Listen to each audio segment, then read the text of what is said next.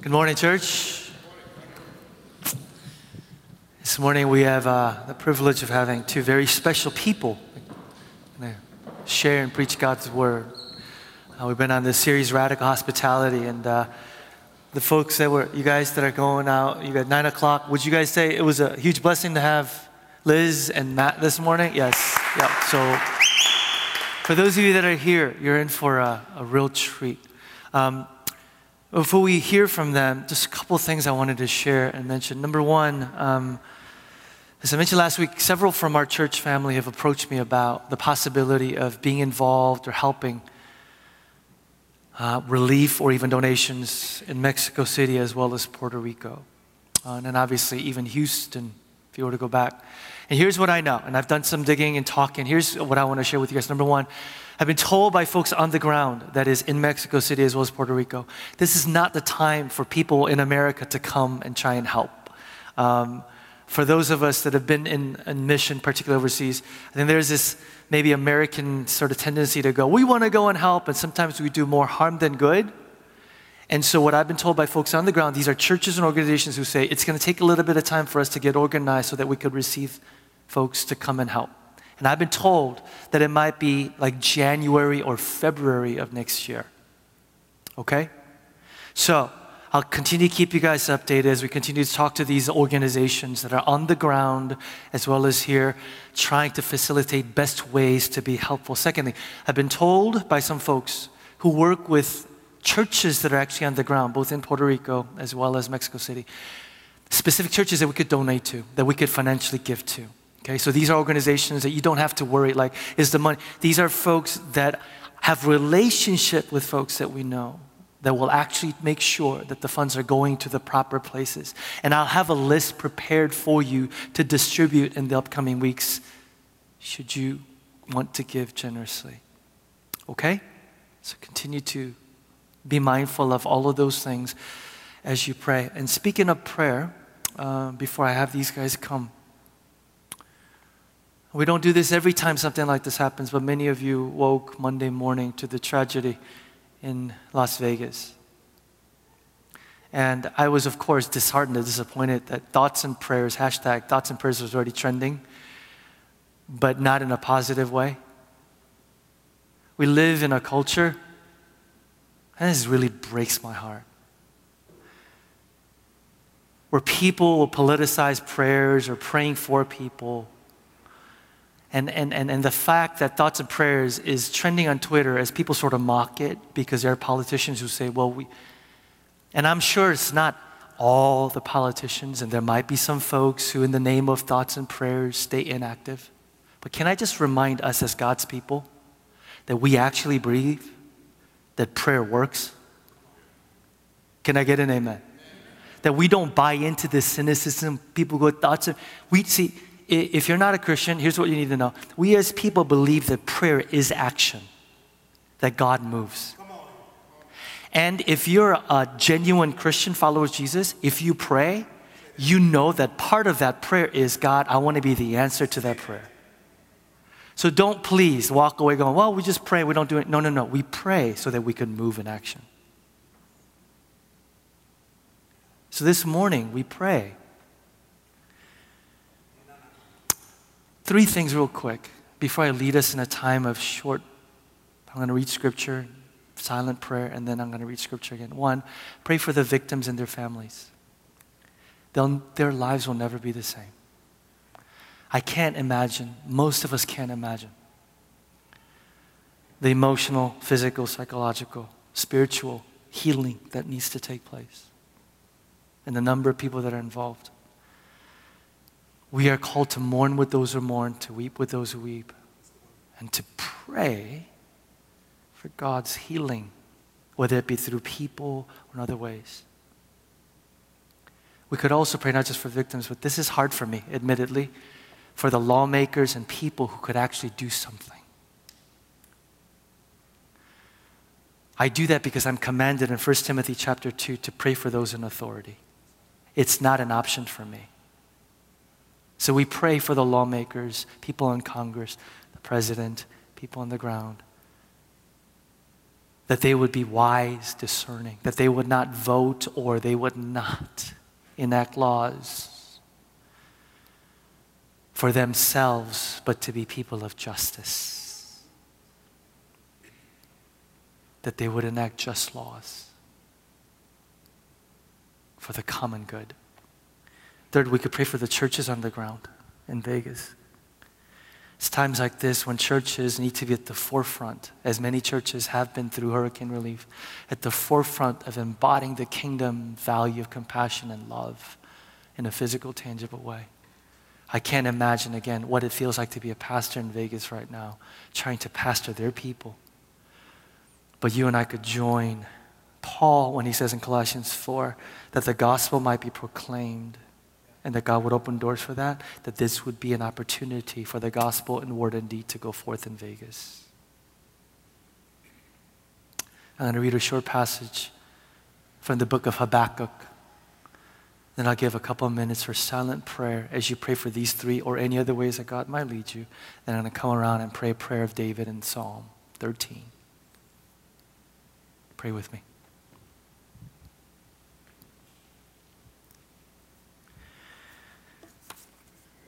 The prophecy that Habakkuk, the prophet, received. How long, Lord, must I call for help? But you do not listen. I cry out to you, violence, but you do not save. Why do you make me look at injustice? Why do you tolerate wrongdoing? Destruction and violence are before me. There is strife and conflict abounds. Therefore the law is paralyzed and justice never prevails. The wicked hem in the righteous so that justice is perverted. Let us pray.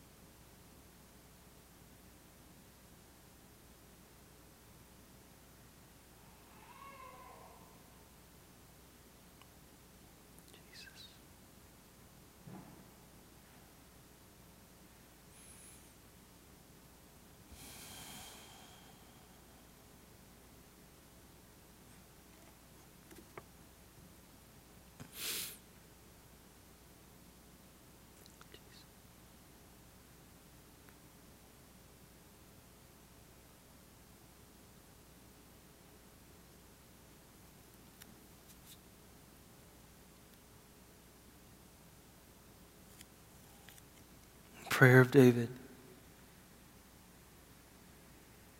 How long, Lord, will you forget me forever? How long will you hide your face from me? How long must I wrestle with my thoughts and day after day have sorrow in my heart?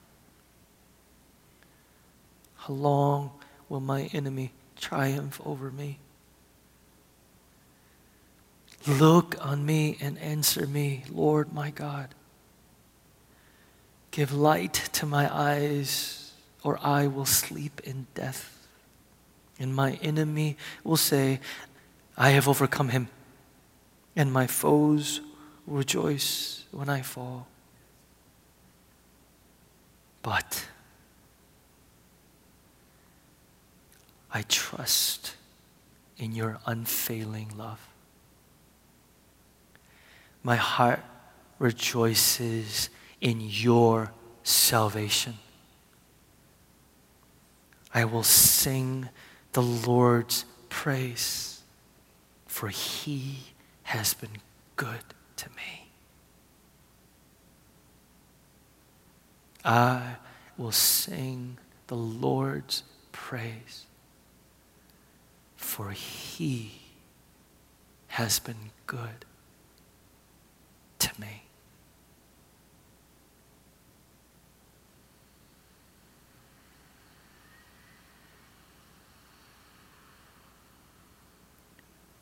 Amen.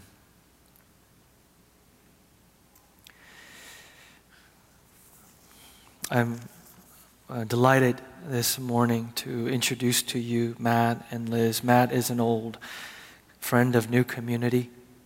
And as we've been on this series of what it means to be radically hospitable and to welcome the stranger among us and the radical nature of what that means, I couldn't think of a better people to come and share practically what this looks like in our day and age. So give a warm round of applause as Matt and Liz make their way up here. Come on up, you guys.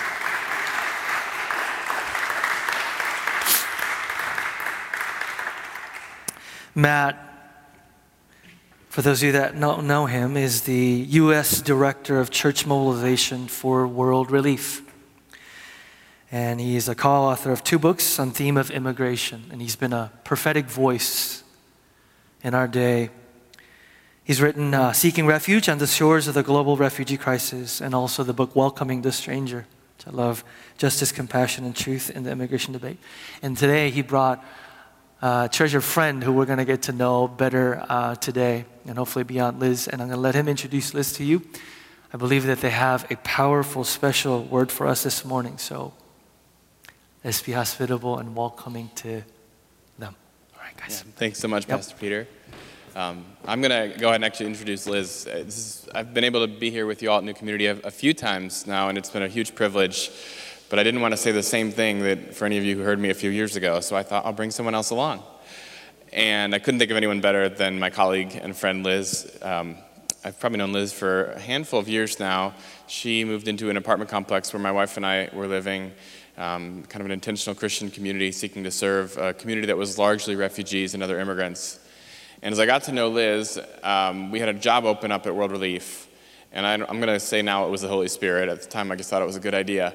But I thought, I feel like Liz would be so good at this. And so she's in a role now basically mobilizing local churches throughout the Midwestern United States on behalf of the Evangelical Immigration Table. And she can tell you a little bit about what that is. But basically, a big group of Christians trying to figure out how do we help local churches think in biblical ways about this complex topic of immigration and immigration policy. So I'll turn it over to Liz. Thanks so much, Matt. It is a blessing to be with y'all this morning, and thank you for the opportunity to be able to share a little bit of my story and how God has used my journey to lead me into this work, which I didn't expect myself to be in this space. So my name is Liz Dong, and I am the Midwest mobilizer for the Evangelical Immigration Table. The EIT, in short, is a broad coalition of several Christian organizations that have come together to address immigration from a biblical perspective. So that includes World Relief, World Vision, the National Association of Evangelicals, the Ethics and Religious Liberty Commission of the Southern Baptist Convention, and several others, with an understanding that our immigration system is broken, it is outdated, and how can we work together in a constructive manner, in a bipartisan manner, to really tackle the system that's putting many people, millions of immigrants here in the United States in the shadows. And I have been brought into this work very much, I think, as a product of the church welcoming the stranger, the church practicing radical hospitality. So a little bit of my background. I was born in China, in Nanjing, Jiangsu province, for those of you who may be familiar. And I came to the States at the age of 10. So I came as a dependent. My mom had been here for about 5 years. She was a graduate student at first in Iowa. And then when she was able to land a job in Chicago area and switch from her student visa to her work visa, that's when I was able to come as a dependent. So really by God's grace, we come from non-believing family background. And as soon as my mom landed in Iowa, so I was still in China at the time, but God just brought Christians into her life. One through her former English tutor, and the other was her school librarian. They didn't know mom, right? And at the time, there were not a lot of international students in Iowa. Mom did not believe their religious belief and looked different, spoke different language, but they just welcomed her into their church as well as into their family. So mom would spend breaks and vacations being with them, and they just loved on her and prayed for her. And I say this, my mom is very strong-minded, very strong-willed and independent-minded. So while she could see the difference that Jesus has made in their lives, she was really reluctant to believe in Jesus herself. But they would persist in prayer. And it is absolutely their prayer and God's grace that my mom became a Christian 5 years later in Chicago. And that was around the time that I came here to join her. So I came at age of 10, didn't speak English, but was really excited to start life here. Kind of just all the things that I hear about America and Disney World. But little did we know that my life would take a very drastic turn just 2 years later. In 2001, my mom switched jobs. And because she was on an employer-sponsored visa, she had to then apply, because of change her work, for a new employer-sponsored visa, work visa. And I, as a dependent, my paperwork was just simply attached to hers. So when our immigration attorney was supposed to make that adjustment in 2001, he completely forgot to attach my paperwork to hers. And because September 11th happened that year, he also missed 2 important deadlines that put my mom in a very vulnerable place, immigration-wise. And then for me, who came without a social security and having my paperwork completely just kind of slipping through the cracks, I lost my status as a 12-year-old and became undocumented, even though we had done nothing to break U.S. immigration law. My mom tried to approach our legislators, tried to approach immigration attorneys, just thinking that there must have been a way for us to reinstate my status. But short of self-deporting myself, incurring a 10-year ban, and then not be able to re-enter the United States again because I had already incurred certain days of unlawful presence here in the States, there's no other way. And so Mom was determined that there was a solution, there was a fix, but that never came. So I came to find out my status when I was about to enter high school, closer to the driving age, when I realized that without status, I could not drive, I could not work, and at the time I could not go to college, regardless of how hard I worked in high school. So high school was a dark time, just wrestling a lot with my identity, my worth, and just feeling that I technically did not belong to a place that I came to call home. But it was really during this dark time of wrestling with myself that God showed his love through his church, his people. My church family loved on us, prayed for us, with us, and among the limited number of people that I actually shared my status with, because I was so scared to open up, one, I didn't know how people would react. 2, I didn't know, at least at the time, I didn't know anyone else who struggled with these things, and how would people see me? Would they label me as illegal and see me that way? But I did muster up enough courage to approach my youth pastor. And as soon as he learned about my situation, he became actively involved in learning about this issue and advocating on my behalf. Both speaking up within the church walls, where I felt comfortable, where I gained permission, and also in the public sphere. Speaking on this issue publicly, meeting with our legislators to advocate for some sort of long-term solution that will allow people like me who didn't have status to earn our way towards legalization.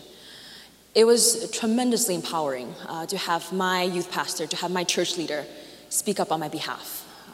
And our church family, of course, loved on us and provided really practical support of giving me rides and such. And I really believe that it is an answer to their fervent prayer. That what happened next was I was enrolled in a community college because it was indiscriminate against status. I couldn't go to college at the time. And then 2 years after community college, God just began to open doors miraculously. I was able to attend Northwestern University on a scholarship. And at the time, I had applied to other schools and had been accepted, but they plainly told me to not come because they'll have to report me. Whereas Northwestern, on the other hand, said, we accepted you, we want to help you come, so let's talk, let's figure out this. And through the encouragement of a staff member at my community college, I ended up applying for a scholarship. It's this very generous scholarship from a private foundation called Jack Kent Cooke Foundation that would provide me $30,000 of founding per year for 3 years. And this generous scholarship only required documentation as required by my transfer institution. Northwestern University didn't end up asking for anything, so this foundation didn't ask for anything. And I had been on FastWeb, and some of you are familiar, those of us who are students, looking at scholarships. Even $1,000 scholarship asked for Social Security. So it was definitely God who opened that door. So I went to NU, graduated in 2011, but still could not work because I didn't have legal status. So I did a lot of odd jobs, babysitting, volunteering, house cleaning. Those are all good jobs, but probably not the best use of a college degree. And I shared this morning as well, and I also come to realize in hindsight how much God used that time as well to root my identity in Him. That it didn't matter where I graduated, and didn't matter what job I held. That if I was doing honest work, and I was doing it for His name, for His glory, that He is pleased.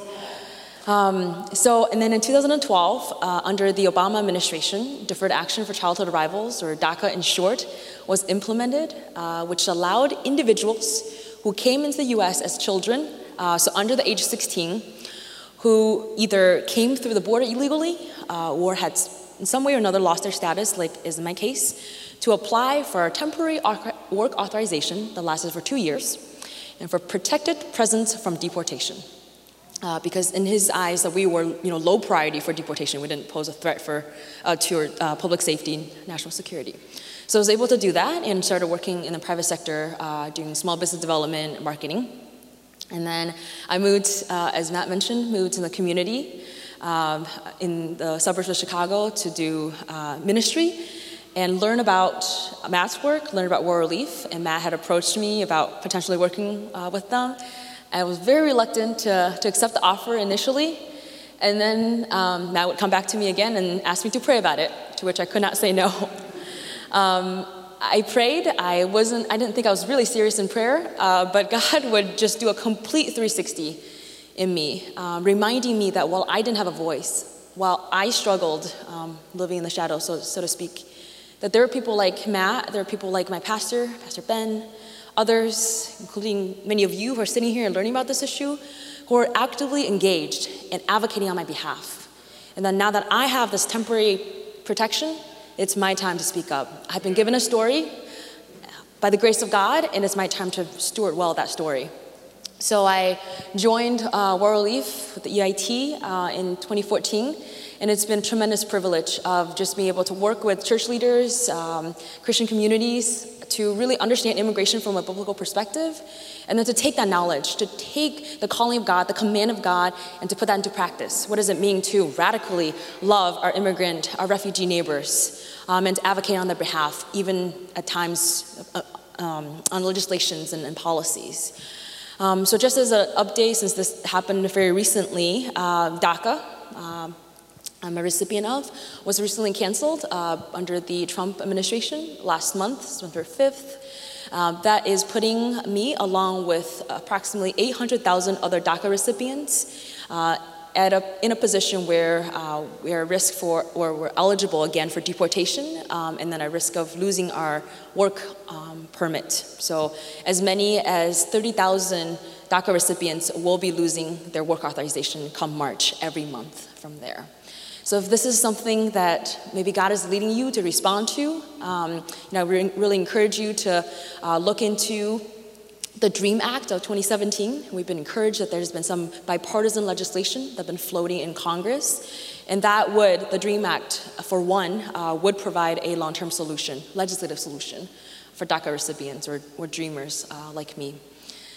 So that's in short a little bit of my story and the ways that God has been so faithful in working that out to lead me and open my eyes to this biblical justice issue as well, something that is far bigger than my own story and that affects so many people.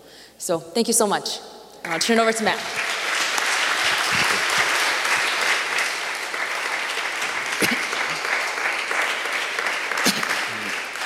After having Liz share at the first service, I thought, why didn't I just suggest that she just come and she could have done all this? But she actually has to go do another church event this afternoon, so she keeps busy. But what I want to do is really look then at what does the Bible say that would inform how we think about this topic of hospitality, radical hospitality. Pastor Peter told me the passage you all have been starting on is Hebrews chapter 13, and you find verse 2. It tells us to do not forget to show hospitality to strangers. And I was thinking about that and this idea of radical hospitality, and as I thought about it, I think that actually that's a little bit redundant. Because in our society, hospitality, at least the way the Bible's talking about it, is pretty radical. That's because hospitality in the Bible, as you've heard in past weeks if you've been here, is not just having your friends over for lunch, which is the way we kind of use the word hospitality. It's also not just an industry, like restaurants and hotels. Hospitality in the Greek of the New Testament is philoxenia, literally the love of strangers. And not just the toleration of strangers. We're really big in our society on tolerance. Tolerance, I suppose, is a good place to start. But as Christians, we're called to a lot more than tolerance. It's easy enough to try not to offend people, to stay out of their way, to not be actively hostile towards them. But God calls us to a lot more than that. He calls us to love strangers. And that's so countercultural because we live in a society that thinks of strangers as scary people whom we should be suspicious of. I know that I grew up watching Saturday morning cartoons with public service announcements about stranger danger, right? And again, I have children. I get why we send that message to kids. But I think maybe even as adults, maybe sometimes as a society, our reaction to those who are different from us, who are unknown to us, is to see a potential threat, to kind of hunch up our shoulders and avert our eyes and not make eye contact and think, this is a potential threat to me. But while I'm not going to tell you the Bible promises you every stranger is safe, we are commanded in Scripture to practice hospitality, to love strangers. And so what I want to do this morning is just look at a few different themes in the Bible that I think help inform how we do so. The first one is to look at the story of Jesus himself, because Jesus knew how it felt to be a stranger. And there's a couple of different ways that I think that is true, and they both in some ways relate to passages that we tend to read at the Christmas season, which is coming up in a few months. The first is in the Gospel of John, the very beginning of John. It's sort of the story of the incarnation, of Jesus becoming taking on human flesh as a human being. It starts in John chapter 1, verse 1. In the beginning was the Word, that's Jesus, and the Word was with God, and the Word was God. And it goes on, if you skip ahead to verse 9, the true light, he's talking about Jesus, that gives light to everyone was coming into the world. So you think, we deal with like culture shock when we go from one country to another on a vacation or something. Imagine what Jesus went through. He was a celestial migrant going from heaven to earth. But when he got to earth, when he got to the world, he was in the world, it says verse 10, and though the world was made through him, the world did not recognize him. Jesus gets to this earth that he created at the beginning of time with the Father, to these individuals made in his image, and they don't recognize him. He's a stranger to them. He came to that which was his own, but his own did not receive him. Most people rejected him. So there's that sense in which Jesus was himself a stranger. Then another spin on this is in the Gospel of Matthew. In Matthew chapter 2, it's again what we think of as kind of the Christmas story. And I actually had a very smart observation from my 4-year-old daughter, Zipporah, recently. She knows this Christmas story really well. She's read the Jesus Storybook Bible.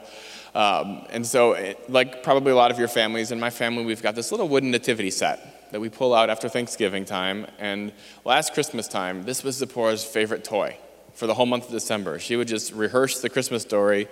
She'd put the little wooden figurine of Mary onto the donkey and take her to to Bethlehem, and then there'd be the animals and the shepherds and the wise men. But at a certain point, Zippy turned to me and she said, "Hey, Dad, we're missing a figurine. We don't have a King Herod. We don't have a mean king," actually, is what she said. I thought about that. Do any of you have a King Herod figurine in your nativity set? It's not necessarily our favorite part of the story, right? Like Christmas Eve service, we might have like a Christmas pageant, and it usually ends with the wise men bowing down with their gold, frankincense, and myrrh before Jesus in the manger. That might not be quite historically accurate, but it doesn't matter. It's a nice scene. And then the curtain comes down, and we all go home and have a nice Christmas dinner. We don't really want to hear about a genocide of little boys in Bethlehem. That's not really the Christmas Eve spirit, right?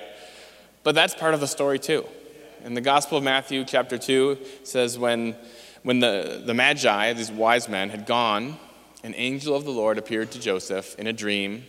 "Get up," he said, "take the child and his mother and escape to Egypt. Stay there until I tell you, for Herod is going to search for the child to kill him." So he got up, took the child and his mother during the night, and left for Egypt. And I can't read that passage, and that's about all that we get in the text itself. So we have to then kind of speculate what the journey was like, what the experience was like when they got to Egypt. But I read that, and just that part of the text reminds me so much of so many of the refugees that I've interacted with over the last decade or so. World Relief, we're one of 9 agencies nationally that works with the U.S. State Department to resettle refugees. So we pick them up at the airport. The government tells us when they're arriving, and our goal is to have a team from a local church there to welcome them from the first day that they're here and really walk with them through the process of adjusting to life in this country. And so many of them have a story like that of, well, we heard this rumor that this rebel group was coming, and because of our Christian faith, or because of our Muslim religion, or whatever, or because of our political belief, or because of our ethnicity, this group of people was going to come and they were going to kill us. So we had to get up in the middle of the night, and there wasn't time to make a plan. There wasn't time to gather up every possession we had. We just had to run and find safety. And that's an experience that's shared by Jesus himself in his humanity. Jesus was a refugee. Today in our world, there are roughly 22.5 million refugees, people who have been forced by the threat of persecution to flee from their country. And that doesn't include another 40 million or so who have fled within their country, but aren't technically refugees because they haven't crossed a border. And Jesus can identify very personally with that experience. It's also why it's so heartbreaking to me that in our country, where we have this rich legacy of welcoming refugees. If you go back to 1980, under President Carter, more than 200,000 refugees came to the United States, largely received by local churches. Largely, they were Vietnamese refugees fleeing from Southeast Asia at that time. Or in the Reagan administration, the president who gets under the law gets to set the maximum number of refugees, set that at about 140,000. Same in the first Bush administration. It's gone down a little bit in recent years. President Obama set it last year at 110,000. This year, as of last week, our refugee ceiling for the United States for this new year is 45,000. It's actually the lowest in our history, presuming we even get to that maximum. And that's heartbreaking to me because I know that every one of those individuals, regardless of where they're coming from or their faith background or any other qualifier, is a person who's made in the image of God, who's having an experience much like what Jesus went through himself. Then another spin on that Matthew chapter 2 story is actually that if you think about it, Jesus was a dreamer. That's the term we use, and it comes from a piece of legislation you heard Liz mention, the DREAM Act, which would basically be a bill in Congress that's been proposed since 2001, but has never actually passed, that would allow people who were brought here as young kids to be able to earn citizenship. Now, obviously, Jesus wasn't brought here to the United States, but he did have that experience of being a foreigner brought by his parents at an age when he was too young to have much of a say in the matter and brought to a foreign country. And we don't know much from the text how he was treated there, but I think it's interesting to speculate. It's very likely that there were people who welcomed them. I hope that was true. It's also quite likely that there was people there in Egypt who didn't want them there.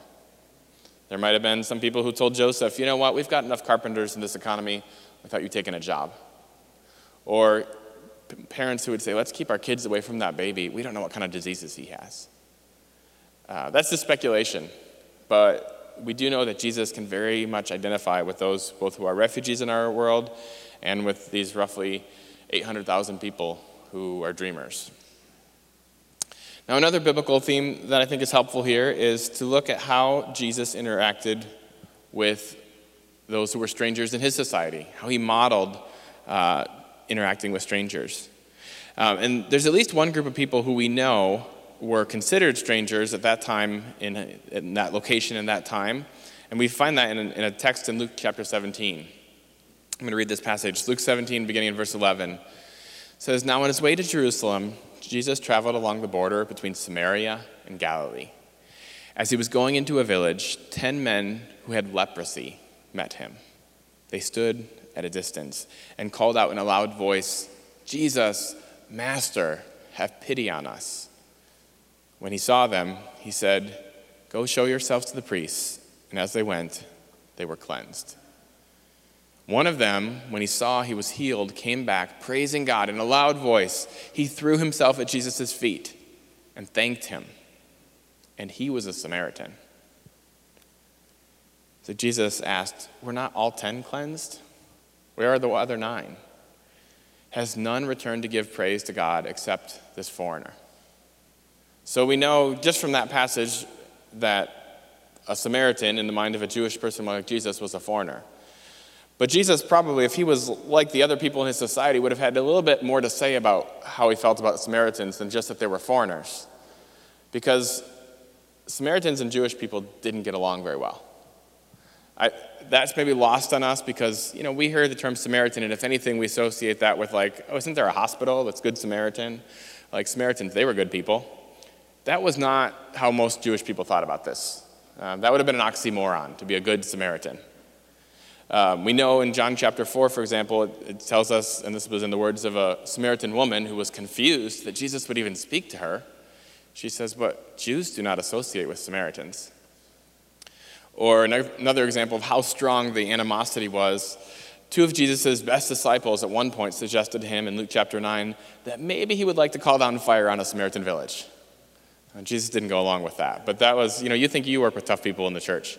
This was some of Jesus' best disciples.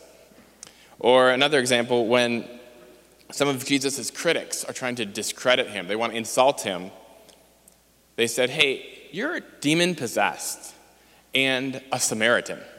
Those were the best 2 insults they could come up with. Now, Jesus was not demon-possessed. He was also not actually a Samaritan. But those were in the same category of, terrible things to be. So that's how most people around Jesus thought about these strangers, these foreigners, these Samaritans. But it's interesting to look at how Jesus talks about Samaritans and how he interacts with Samaritans at every interaction. In Luke 17, which we just read, not only does Jesus heal this Samaritan who's got leprosy, he also holds him up as the single example of gratitude among the 10. He recognizes his virtue. Or in John 4, when this Samaritan woman comes and speaks to Jesus, that story ends with Jesus seeing her potential as an evangelist. And she ends up telling her whole village about who Jesus is, that he is the Messiah. And because of that Samaritan woman, there were a whole lot more Samaritans believing that Jesus was the Messiah at that point than there probably were Jewish people. Or, of course, the best example of this, and the reason we've heard that term Samaritan, is the story of the Good Samaritan, which we find in Luke chapter 10, when someone's beat up on the side of the road to Jericho, and Jesus tells a story to illustrate what it means to love our neighbor, and he makes the hero of the story a Samaritan. That would have been surprising to his listeners. That's not who they expected to be the hero. And the implication is not only to his listeners, well, you should love even Samaritans, so I suppose that would be true, but that the Samaritan is the model of neighborly love. A third biblical teaching that I think is important, and we find it again from Jesus directly, is that Jesus reminds the insiders that God loves those who are outsiders. And he does so even when it's not popular. I want to read this passage in Luke chapter 4. It says, Jesus returned to Galilee. Galilee is kind of where he grew up. After he ended up in Egypt, after several years, he comes back and he grows up mostly in Galilee. So Jesus returned to Galilee, homecoming, in the power of the Spirit, and news about him spread throughout the whole countryside. He was teaching in their synagogues, and everyone praised him. All spoke well of him and were amazed at the gracious words that came from his lips. So I don't know if any of you have ever given a talk of any sort. You can usually tell when people are with you or not with you. If they're sitting there like this, they're not with you. But if they're, they're smiling, they're laughing at your jokes, whatever, it's this is going well. It's going really well for Jesus today. They're saying, look, listen to his gracious words that come from his lips. This guy is phenomenal. Where's he from? And then we're going to jump a few verses later, and something very strange happens. With just a few sentences, they are literally trying to throw Jesus off of a cliff. So what is happening in the mind of this audience? What did he possibly say that so upset them? Let's read what he said. He says, I assure you that there were many widows in Israel in Elijah's time when the sky was shut for 3.5 years and there was a severe famine throughout the land. Yet Elijah was not sent to any of them, but to a widow in Zarephath in the region of Sidon, a foreigner. And there were many in Israel with leprosy, in the time of Elisha, the prophet, yet not one of them was cleansed, only Naaman the Syrian. And you can kind of hear the mood change. Because what Jesus is saying is, God doesn't just love you. God, even going back to the Old Testament, wasn't just for the Jewish people. That God's love is bigger than that. Nazareth first might have won him a local election, but it wouldn't be fair to the universality of God's love. The love that would send him to the cross to die for people of every country of origin, every race, every nationality. And sometimes that message is going to get you some amens, and sometimes it's not. Sometimes that's not a popular message. Sometimes that's a message, I have not yet had anyone try to throw me off a cliff, thank God. But sometimes it's not what people want to hear. But that is exactly what happened to Jesus. It says, all the people in the synagogue were furious when they heard this. They got up, drove him out of the town, and took him to the brow of the hill on which the town was built in order to throw him off the cliff. He escaped through that incident, although it was a similar sentiment that did put him on the cross a short time later. I think the challenge here for us is it's easy to talk about God's heart for the world. For people who are not like us, when you get the amens, it's harder when people are critical, when people don't want to hear that, when it's your crazy relative on the Facebook wall or around the coffee pot at your place of work or wherever. But our challenge is to stand up for what Jesus so clearly teaches in whatever context we're in, that God's love is big. It's not narrow to one country or one group of people. Another biblical teaching that I think is really foundational here is that if we are followers of Jesus, we are strangers ourselves. And that ought to inform how we treat those who we might think of as strangers into our country. One passage that highlights that is in Hebrews chapter 11. Hebrews 11, if you read the whole chapter, is basically like a hall of fame of all the great heroes of the faith in the Old Testament. It's Abraham, and it just kind of goes through the list. Amazing people. Then it kind of takes this little pause in verse 13 and says, all these people were still living by faith when they died. They did not receive the things promised. They only saw them and welcomed them from a distance. Admitting that they were foreigners and strangers on earth, they were longing for a better country, a heavenly one. And therefore, God is not ashamed to be called their God, for he has prepared a city for them. You see, if we are to be faithful like those heroes of our faith, we're never going to totally fit in here. As Christians, our citizenship, well, we might be citizens of the United States or of any number of other countries, that's a secondary citizenship. Our primary citizenship, our primary allegiance is to God's kingdom. Because Philippians 3 tells us our citizenship is in heaven. Now, that's not to say that we shouldn't be grateful for this country. There's lots of blessings to being born in this country or the privilege of naturalizing in this country. But if we get these identities confused, we think they're roughly equal or they're almost the same thing, God and country in one package, that's a really risky position to be in. Because we can forget that our ultimate citizenship, our ultimate loyalty is not with any nation state. It is with God's kingdom. And that's a citizenship that we can't lose, that no human being can take away from you. If your primary identity is being an American, it's easy to be afraid when there are people from other places coming in or concerned with national security issues or economics. Do I have enough to spare to share with someone else? But if you're rooted in your identity as a citizen in God's kingdom, no person can take any of those things from you. And frankly, we need our immigrant brothers and sisters to help remind us of what this means. Because most immigrants live in this liminal space in between multiple identities where they never quite fully feel like they fit in. And that's how we're all supposed to feel all the time living on this earth. Because our citizenship, our ultimate identity is based in heaven. We are seeking that better kingdom that better city that God is preparing for us.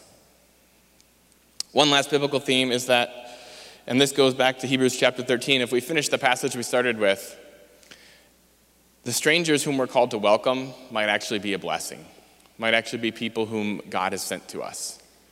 It says in Hebrews 13:2, do not forget to show hospitality to strangers, for by so doing, Some people have shown hospitality to angels without knowing it.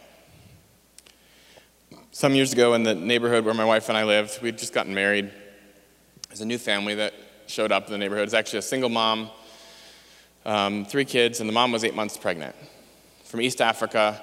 And they came on temporary visitor visas, and they were seeking asylum. They were fleeing a really dangerous situation in their country back in Africa. And we got to know them. We realized pretty quickly they didn't really know anyone here. They didn't have almost anything. There was this 1-bedroom apartment with a bunch of people and no furniture. So we put a message up on Facebook, and some people from our church were great. They brought some furniture and helped, get them settled, helped the kids get into school. My wife was at the hospital when that baby was born. And with time, they did really well. They got their asylum claim granted, which is an answer to prayer in itself, and mom was able to get a job. And as time went by, they weren't strangers anymore. They were just our friends. And for us at World Relief, that's really the trajectory that we hope is where I was moving towards, from strangers to neighbors to family, as I heard Pastor Peter say earlier. And then after about a year, their husband/father showed up. And it's a long story why he couldn't be there in the first place. But going back to the persecution they were coming from. But I got to be there at O'Hare when he met his daughter for the first time. And I was just like a weepy mess. Like, they were holding it together quite well, and I'm there in the baggage claim embarrassing everyone. Like, what's wrong with this guy? But he became a dear friend as well. And then at a certain point, he and his wife were over at my house with me and my wife for dinner, and they asked us this question. So, you guys have been married for a little while. When are you going to have kids?